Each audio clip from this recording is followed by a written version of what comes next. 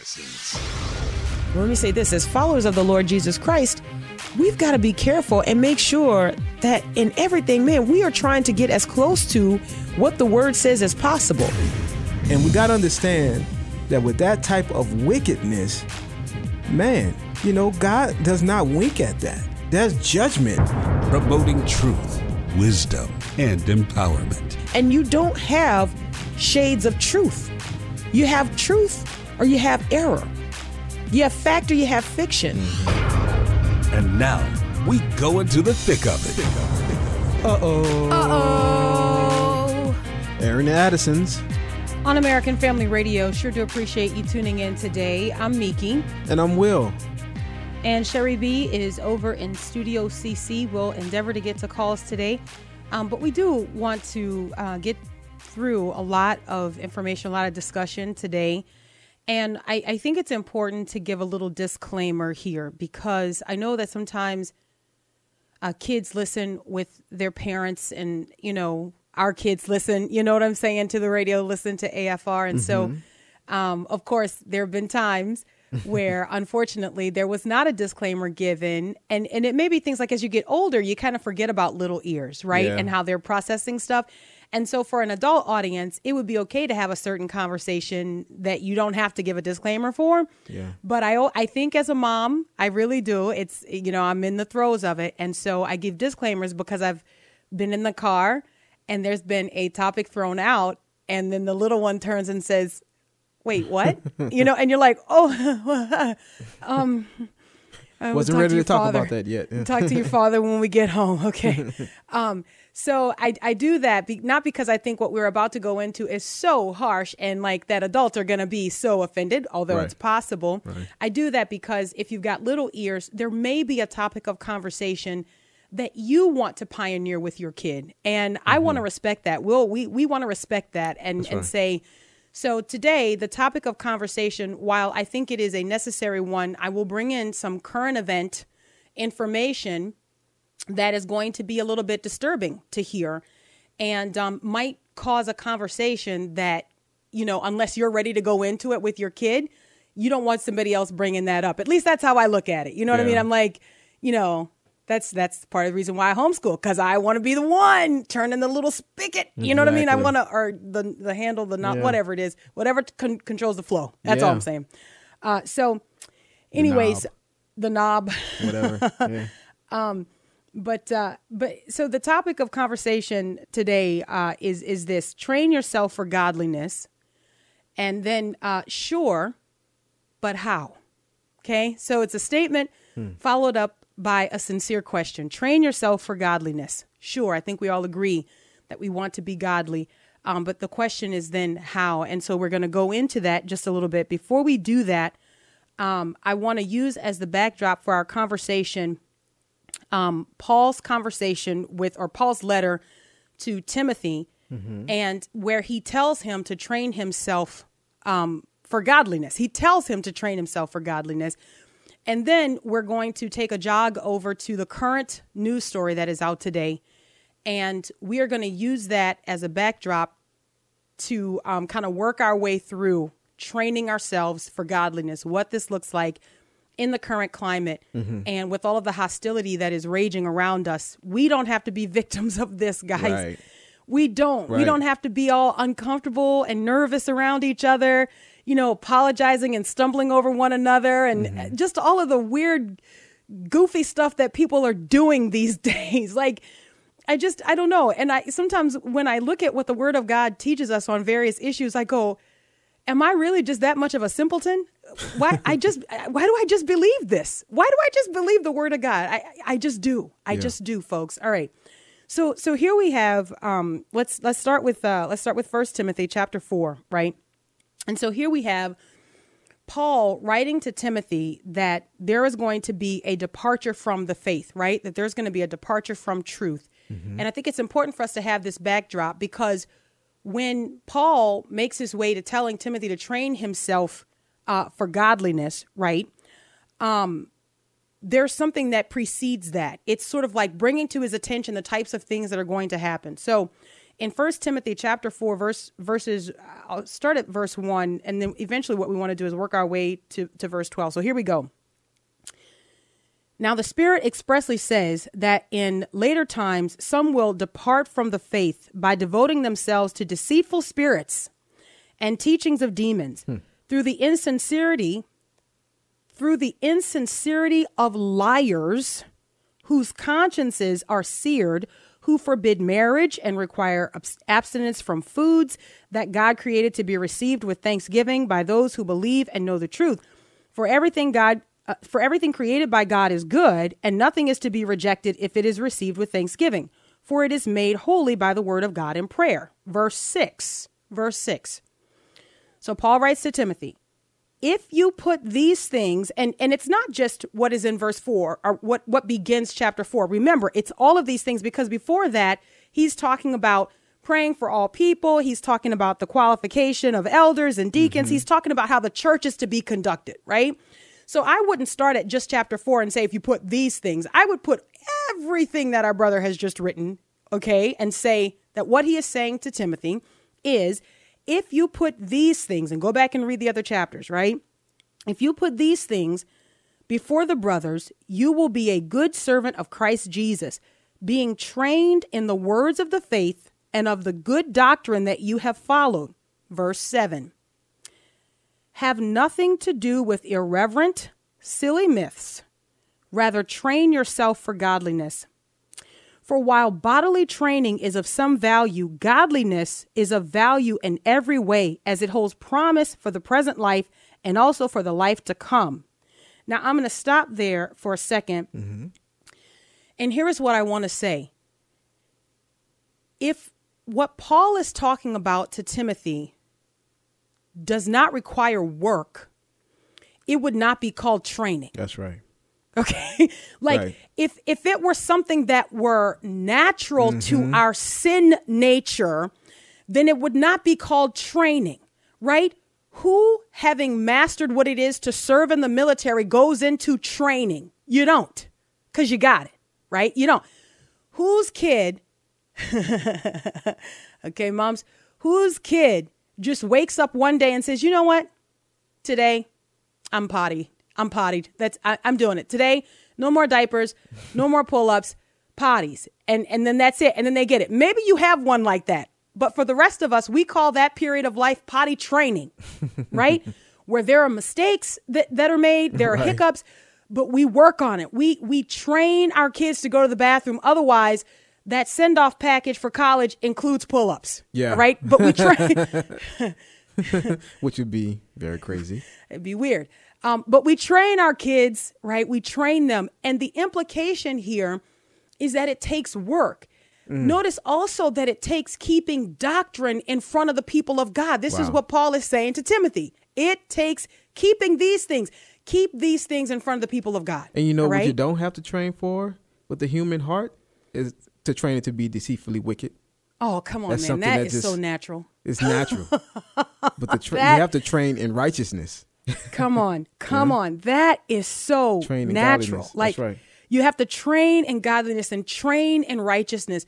And so this is our focus today. Our focus today is, how do we do this? And so chief among the ways that we do this is by keeping the word of God central for all of our discussion. This is our filter. Amen. Guys, I know you're like, man, the Addisons say the same thing. Because well, it's every so day true. that you tune in, we're going to find a different way to tell you the same thing.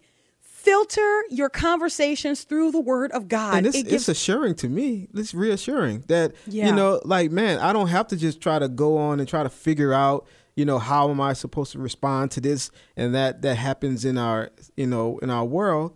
We have the Bible, and it's Amen. like we don't believe it, you know, fully, or I don't know what it is. But man, we have this.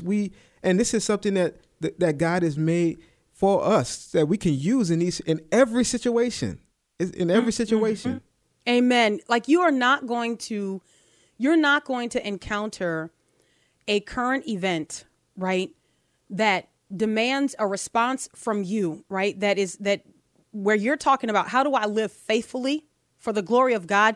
You're not going to encounter a current event or a past event or a pop cultural phenomenon or whatever where the Bible is silent, especially when you are required to stand faithfully in the midst of this occurrence. Yeah. That would be unloving. For God to call us to a certain standard of righteousness and holiness, for God to call us to live a certain way, and then not provide for us the type of instruction that's going to be applicable in every one of the situations that we're going to face, that's going to try to rail against that. Right? And that's what we're facing on a regular basis. We are facing current events. Okay. We are facing popular conversation that wants to make war on the truth of God's word. And so the Christian has to be able to stand against this. So when you look at 1 Timothy chapter 4, verses 1 through 12, Pastor David Jeremiah has a great list where he looks at what is considered, like, what do we watch for when we say, what are departures from the truth, right? So because beginning in chapter 4, verse 1, Paul writes, now the Spirit expressly says that in later times, some will depart from the faith by devoting themselves to deceitful spirits and teachings of demons through the insincerity of liars whose consciences are seared. So what are the marks that a person has departed from the truth? And I know you're like, man, how do we get to what's currently happening in culture? But wait, there's more. So what are the marks? And I thought this was a great list from Pastor David Jeremiah. So I'm going to read it to you, and I'm going to put my emphasis on point number 5. Point number 5. But here is what Pastor David Jeremiah says. When you look at the marks of departing from the truth, right? Number 1, anybody who adopts a teaching that departs from these, our core beliefs in the faith, we have to watch for these people. Number 1, the sovereignty of God. Anybody who wants to move away from the sovereignty of God, you watch for those people. Number 2, lordship of Christ, evidenced in his death and resurrection. Number 3, the necessity of repentance. There's so many other ways we can go with this conversation today, but we're going to stay on track. Number 4, certainty, availability, and reality of grace, right?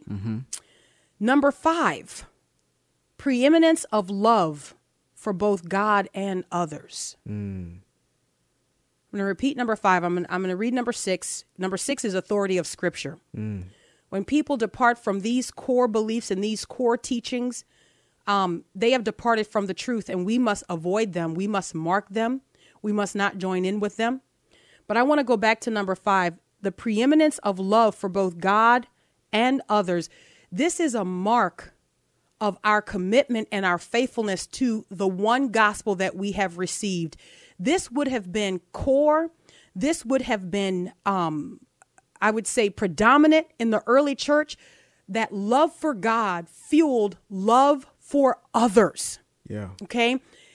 And it is the others that I want to focus on for the Christian, because it's easy to love self sometimes, most of the time. Almost all the time, right? People that fall into that category. But it is the others part that really gets us. And in fact, and I don't want to jump too far ahead, but let me say this. In fact, this was what distinguished the followers of the Lord Jesus Christ from the adherents to Judaism. Do you remember, and you can look at this in Scripture, do you remember Jesus, you have this lawyer, I think it was a lawyer. I'm going to turn to it. It's Luke chapter 10, verses 25 through 37. Luke chapter 10, verses 25 through 37, right? And it's the parable of the Good Samaritan. So what up until this point is the Jewish law teaching, right? That you need to love God, right? And you need to love your neighbor as yourself. But up until this point, the definition by default is that my neighbor is the person who is like me, right? But what does Jesus do? He takes this moment to tell this story about the Samaritan, who by definition is the despised other. Yeah. And he makes the Samaritan the picture of loving your neighbor as yourself. It's the loving the other, and not just the other that I just don't really understand, but it's the despised other. It's the other that you go, oh, you're so beneath me. You think on your own of yourself, you're so beneath me. Jesus, again, ups the ante. All right, we got to grab the break. Aaron the Addisons, American Family Radio. We'll be right back.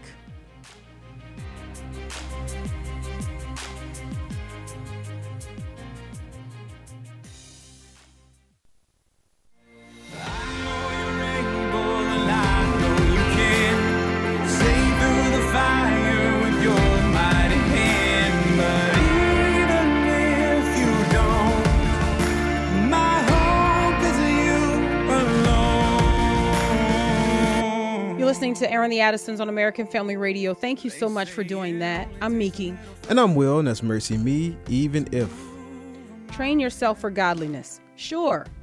But how? How do we do that? Our argument is by being steeped in the Word of God and standing against what becomes a cultural norm for the eternal truth of the Word of God in application. In application, how you live it out. It's not going to be popular. People are not going to like you. They're going to tell you, as Will was told last night, you've forgotten you're black. All of these things they try to do, it's threat and intimidation, right? They're going to say you're guilty because you're white, all right? And look, guys, you have to know the truth of the Word of God to be able to stand against the enemy's attacks. And that's what's happening right now. And as Will says often, when you look at things like these protests and these calls, critical race theory, we've talked about this a lot. Of course, intersectionality, kind of CRT/I, all of them kind of go together. Yeah. But when you look at these things, as Will describes it, they are very sensual, right? They appeal to our senses. Yes. And so they're very enticing. Yes. And you almost feel yourself being drawn into these things in one way or another. So, for example, if you are black in culture, you are enticed to hate, right? You are enticed to see justice as defined in only one way. And that way is when it works out in favor of blackness. Okay. Conversely, the sensual nature of the current conversation is that white people feel guilty about being white. Or if you turn the dial too much, now there is hatred where there wasn't hatred for black people before because of this guilt that you say I haven't done anything. And so now you're over it. And now you hate people that you didn't hate before. You didn't have problems before, but now you're so sick of being called a racist and you're so sick of being called and accused of hating other people that you find yourself sinking deeper and deeper into that description, not because you want to, but because this is the type of psychology that is taking place right now, whether we know it or not. And so what I'm saying is our great defense, our great wall of defense is the Word of God. Amen. Right? This is how we live. Say, and again, the reason I'm getting into this conversation is because the current call in our culture is for black people to unite against injustice, which has become a code word. It is not the injustice that is defined biblically. It is not the injustice that you would have understood, which means that white people could also be victims of injustice as black people can be victims of injustice. It's not that, right? It is code. It has been redefined. So what we need to do is to meet these new definitions, tear them down, say that you have wrongly defined this term, but then speak from the proper definition of it. Yeah. We don't give in to these people's wrong definitions, okay? So what we're talking about today, when people call for black unity against injustice, that is not actually what the call is. The call is in favor of preferential treatment, all right, against a certain other ethnic group. That's right. That's right. To say it simply, it is just a call for revenge. It is a call that now black people should be preferred in culture and white people become subservient. So it's not a call for justice, right? In fact, and think about what is being stated here indirectly. What is being indirectly stated is that we have a justice system that has never worked on behalf of black people. And then we say that's wrong. Okay, so first, who do you need as the justifier to make that claim? You need God. Okay, you need God to make that claim. But then you go a step further and you say we want justice, but that's not what you want, because closer inspection reveals that what you want is you want a justice system whose scales, according to how you see it, tip in the opposite direction, where now there is injustice for whites and justice for blacks, but it's not justice. Do you understand? It's revenge. Yeah. Because if you're right in your assertion that there has been a lack of justice for black people in America, and then you turn around and say it's time for white people to start feeling that, that's dumb. That's not a cry for justice. That's a cry for revenge. And anyone with common sense who's not emotionally electrified can see that. Now, there are people who would say, well, Paul advocated for his people and Paul talked about his people. He talked about his countrymen. But what did Paul say about his people and his countrymen, right? In Romans chapter 9, and this would be where I think that people would go in Romans chapter 9, verses 1-8. Yes, Paul referred to his countrymen and the grief that he had over his countrymen, but it wasn't just because of countrymen's sake, his people according to the flesh. It wasn't just, these are my people. His grief was that they had not received the gospel. That's bingo. That's what it was. Please understand that. So when people are calling out to me and saying, you need to care about your people, I do care about my people. I care that my people have rejected Christ. Come on. And have begun to worship their skin color. And my cry would be the same cry that Paul would have had for his people. Yeah. And it would have been, come to Christ. Come to Christ. Romans chapter 9.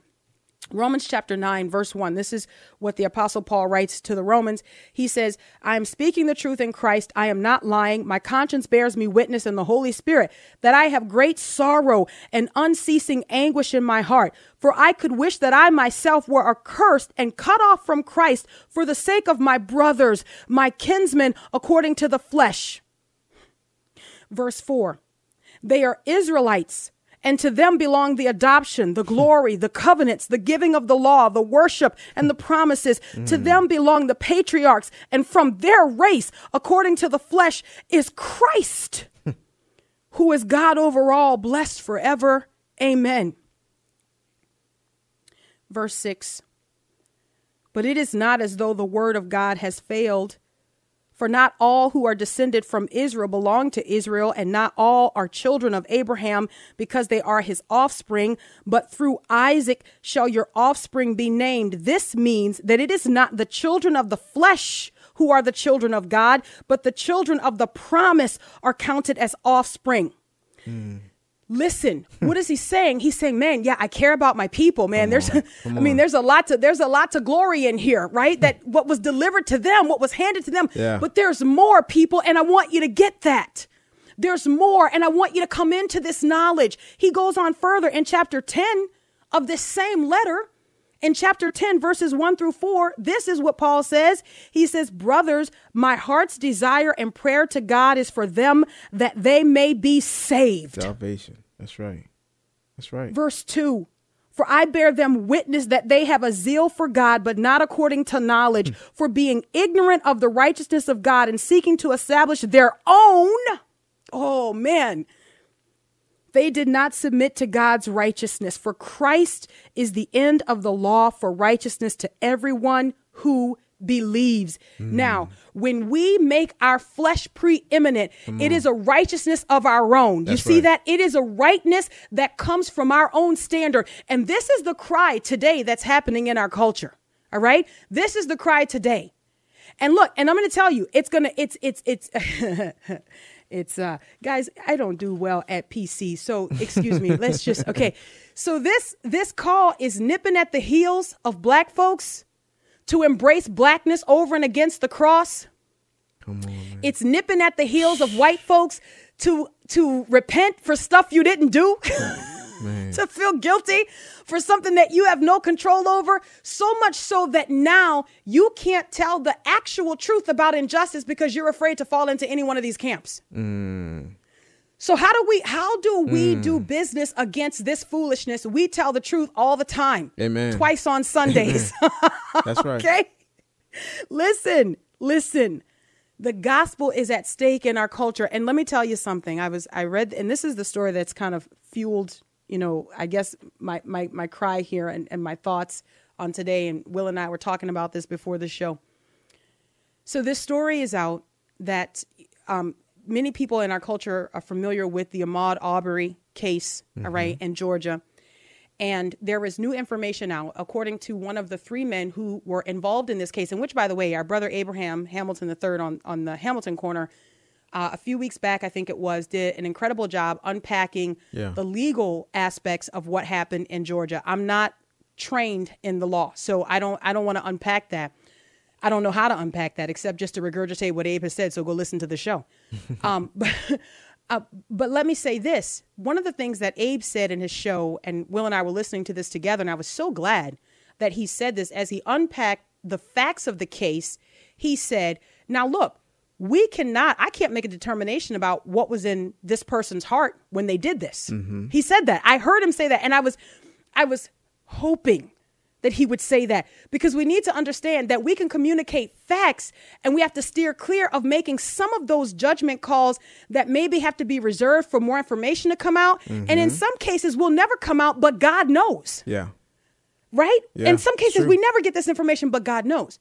So here is the story. William Bryan, who was the third of the third of the three men, two father and son, the McMichaels, right? Mm-hmm, right. Who pursued Ahmaud Arbery, and Travis McMichael was the one, I believe, who shot him. That's right.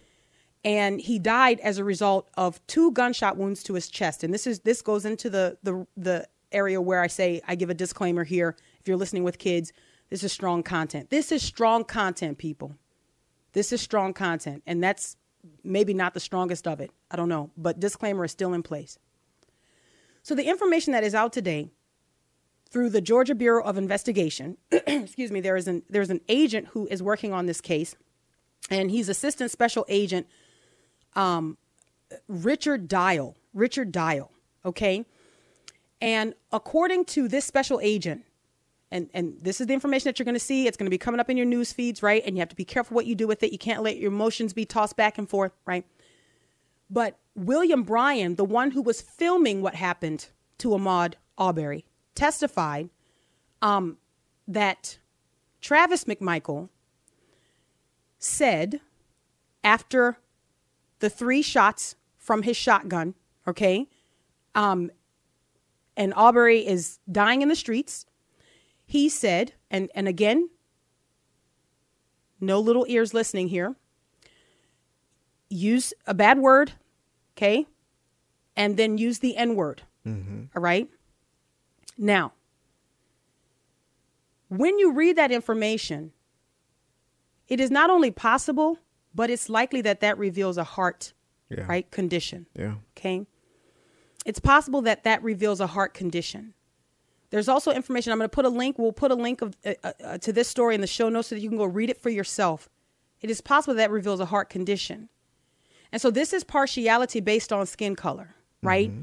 When you have those kinds of words coming from a person's mouth, and they're taking or have taken someone's life, right? To me, in Miki's opinion here, it's the equivalent of like smashing a bug. You know what I mean? And you're like, disgusting fly. Right. You know what I mean? It's like, it's the equivalent, right? Right. But I want to tell you something. And this upsets the social justice warriors when I say stuff like this. I don't need that to be an element of this case for me to be outraged by it. Come on. Why? Because Ahmaud Arbery is made in the image of God. That's it. As an image bearer, I care that the image of God is marred in him by the taking of his innocent life. That's right. This is why I'm pro-life. Do you understand? Look, if we start to go with the argument that we need a person's life to matter because of the color of their skin, do you understand that we would have an inconsistent position throughout the history of the church? Throughout the history, it's never been so. It has never been so. But this is what the call is today. The call is about people who look like us. This is where the parable of the Good Samaritan comes into play, where we say, wait a minute. So now, and think about it. It's a justice that only works in one direction, right? It's a justice. I posted a story from 5 years ago. And boy, I didn't know that it was going to strike a nerve like it did, but it did. I mean, I posted a story from 5 years ago because what I'm sick of is I'm sick of being told how to feel and what to think based on what the current narrative is in culture. Like whatever the news story is that they decide to fire off and they can manipulate your emotions and tell you how to feel about each other. Man, we got to resist that, man. Amen. We got to resist that. Like, I'm not going to ignore information. It's okay as a Christian for us to be able to say, you know what, we want to wait for more information to come out before we comment on that. We want to wait. We don't want to just have somebody, be able to play our strings whenever they want and get from us whatever emotion they want. And there are people who are banking on that. And I mean, literally banking on that. Right. All right. But 5 years ago, I wrote an article because I saw this happening in the news media. And of course, it's just increased, right? I saw this happening and I thought, wow, you know, it's amazing how the news media really gets to determine whose life has value. And the news media has said that if you are white and your civil rights are violated, let's say you're accosted by a law enforcement officer, let's say you're white and a law enforcement officer puts his knee in your neck for 8.5, 9 minutes and you die, I'm not supposed to care about that. I'm supposed to say, well, I mean, you know, I mean, if, let's say this, if I'm even made aware that it happened. Right. You might not even hear about it. If they even post a story. Right.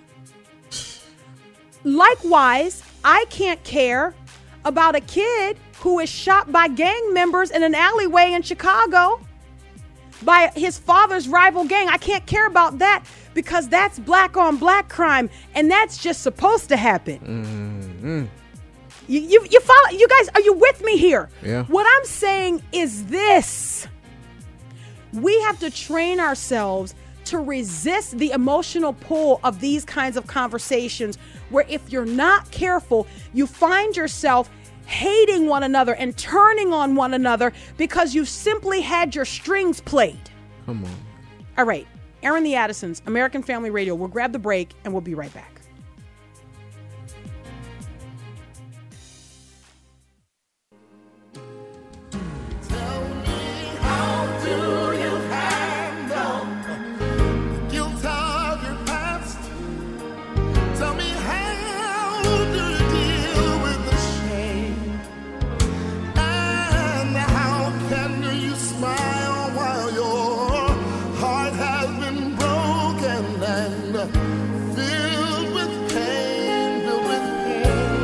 Welcome back to Aaron the Addisons on American Family Radio. I always try to pick up speed when I get in that third segment. I'm like, oh, man. Okay. The sand seems to go just a little bit faster. I'm Miki. And I'm Will, and that's Donnie McClurkin with Stand.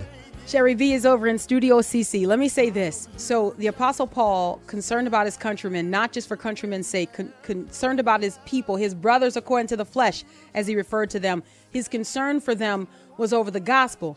But I tell you what, he sure did tell the Corinthians about those jokers attacking him. He didn't cover up because that's his brothers according to the flesh. Man. I think you see where I'm going here. Look, guys, don't.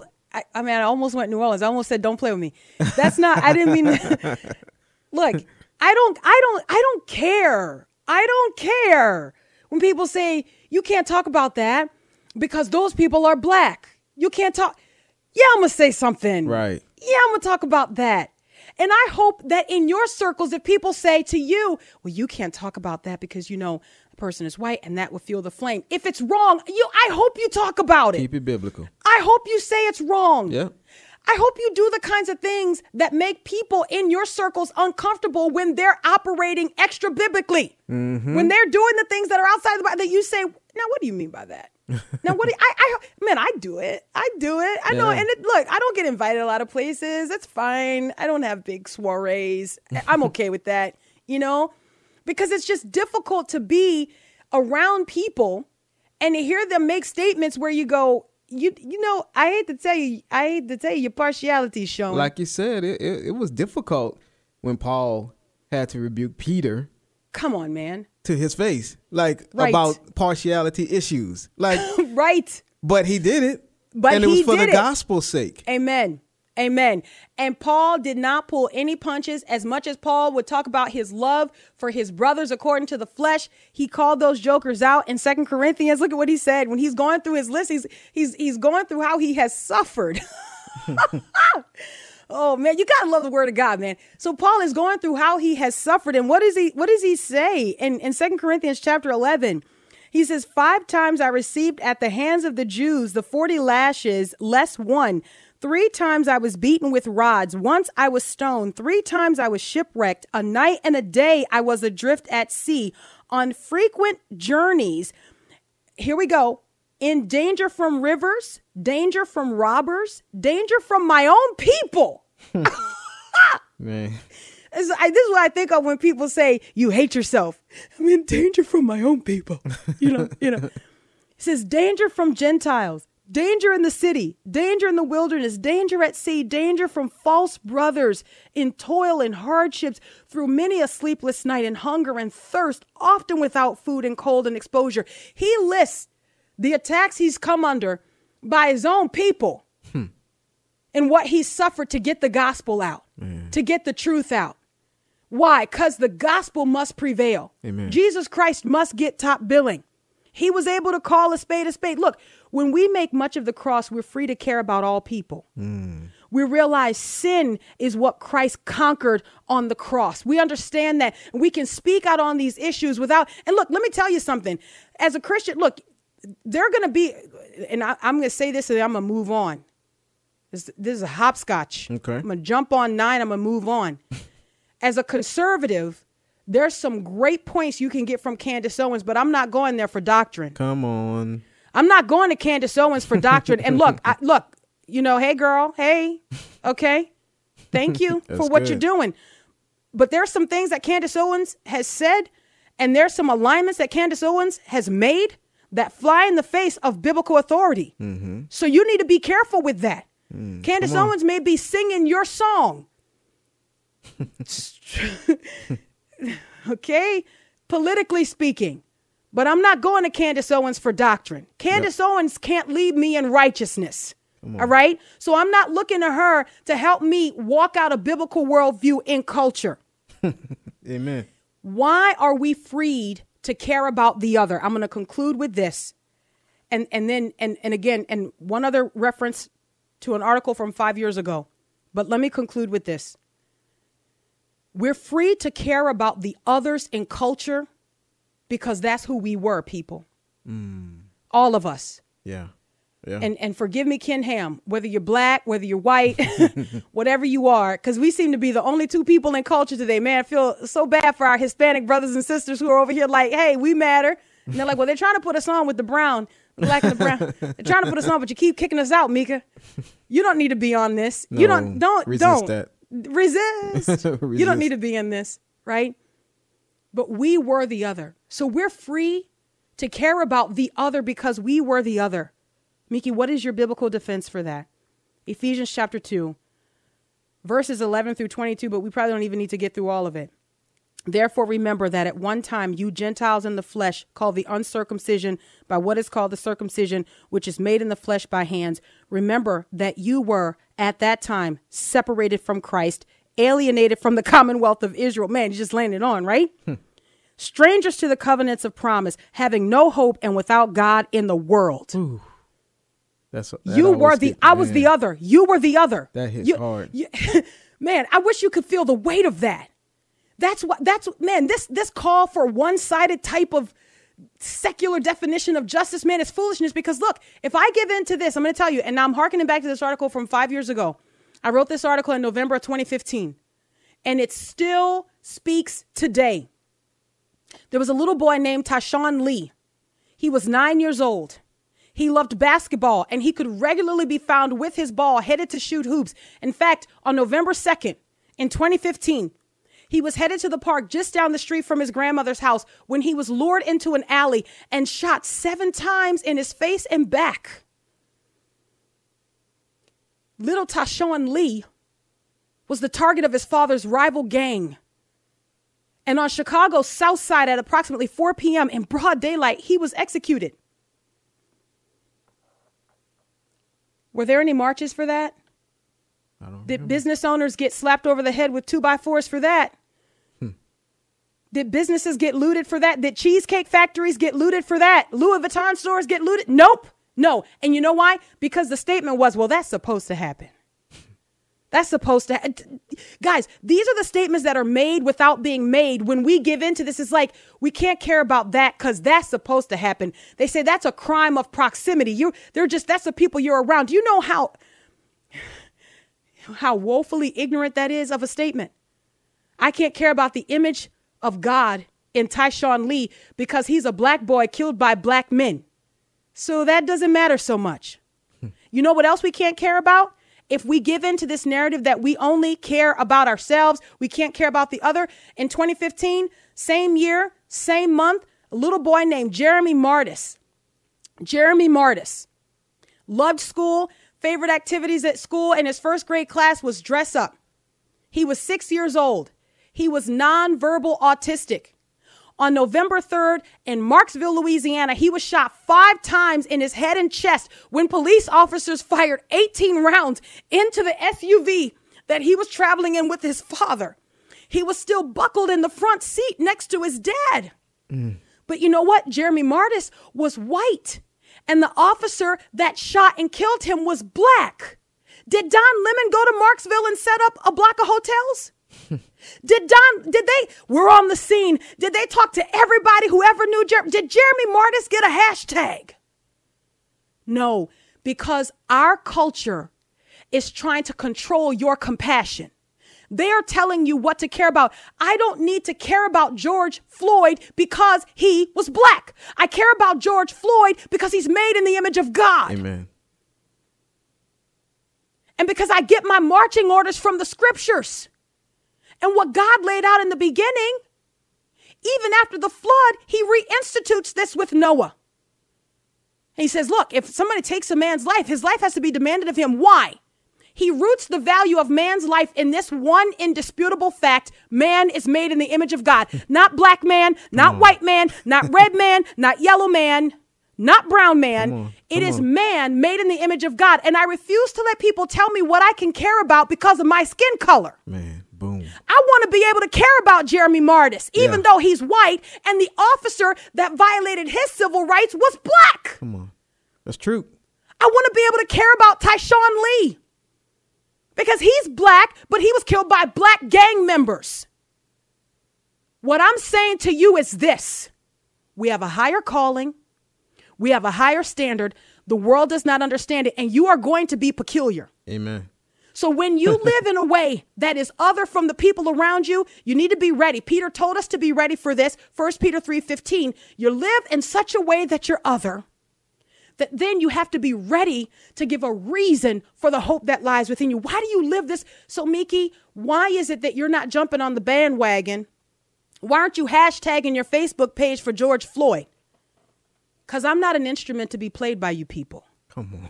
Because I control my comment. Come on. About it. And if I don't, I won't. Because I'm sick of you telling me what to care about and what to think about. I'm sick of you telling me who's my brother.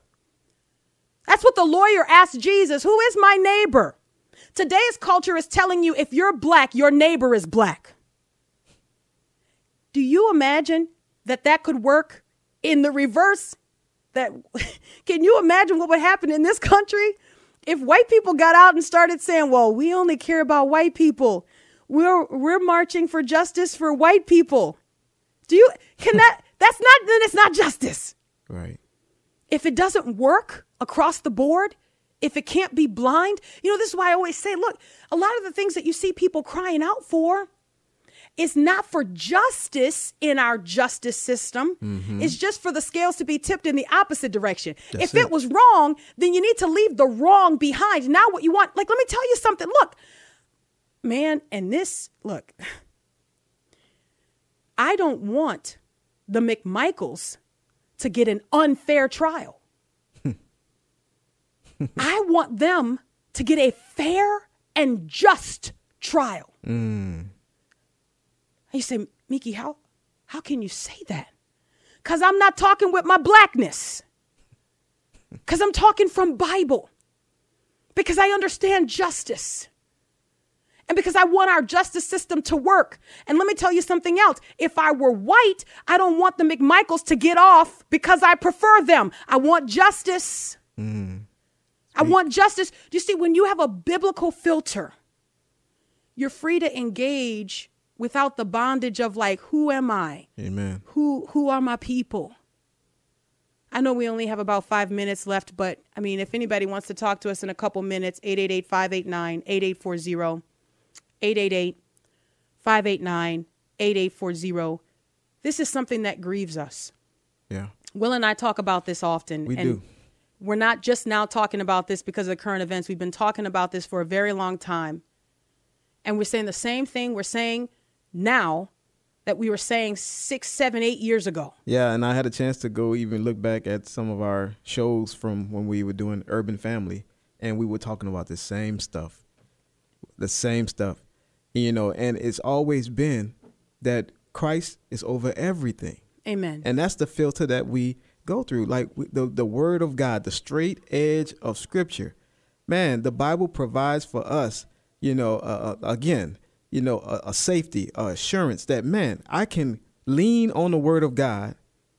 I don't have to come up with some plan or some method or whatever it may be. I have the word of God. And the word of God shows us how we deal with every situation. And it works in every situation. Amen. It works in every situation. Man, you know, I want to say this. I think, and you know, this may be a little bit controversial here, and maybe we won't have time to get to calls, but tomorrow's Friday. We'll open the phone lines wide open if you want. Yeah. Let's do it tomorrow. We'll do it tomorrow. Okay, I'm sorry about that. We'll open the phone lines up wide open tomorrow. You can comment on anything we've discussed this week. We'll give you a rundown of the topics. But let me say this. We know in our various groups, our people groups, however it is we operate and flow, we know the people who are given to partiality. We know. This is not something that we need to always constantly be doing like a check, like, am I, you know, and you're doing your check based on the culture's new definition, right? The new way that they're defining terms. And we don't need to do this. Right. We don't need to do this. When there is something that is presented, Christians can do this as faithful Christians. When there is something that is presented and you hear it and you're like, well, that's not biblically sound, you'd say something, right? So why can't that fuel the way we engage, even on topics of, I hate to say, we commonly call it race, but we should stop, saints. We should stop calling it race. We should call it ethnicity. We should call it culture. We should call it what the Bible calls it. Yep. And if we have to be pushed to talk about race, we should describe it the way Peter described it. There's two races of people, those who are the Lord's and those who aren't. That will put an end to a lot of the division that the enemy wants to bring to the church. Amen. We have one testimony, one profession. Jesus Christ is Lord. Amen. All right, we're out of time for today. Until tomorrow, and we'll open the phone lines way open. Until tomorrow, Lord willing. God bless.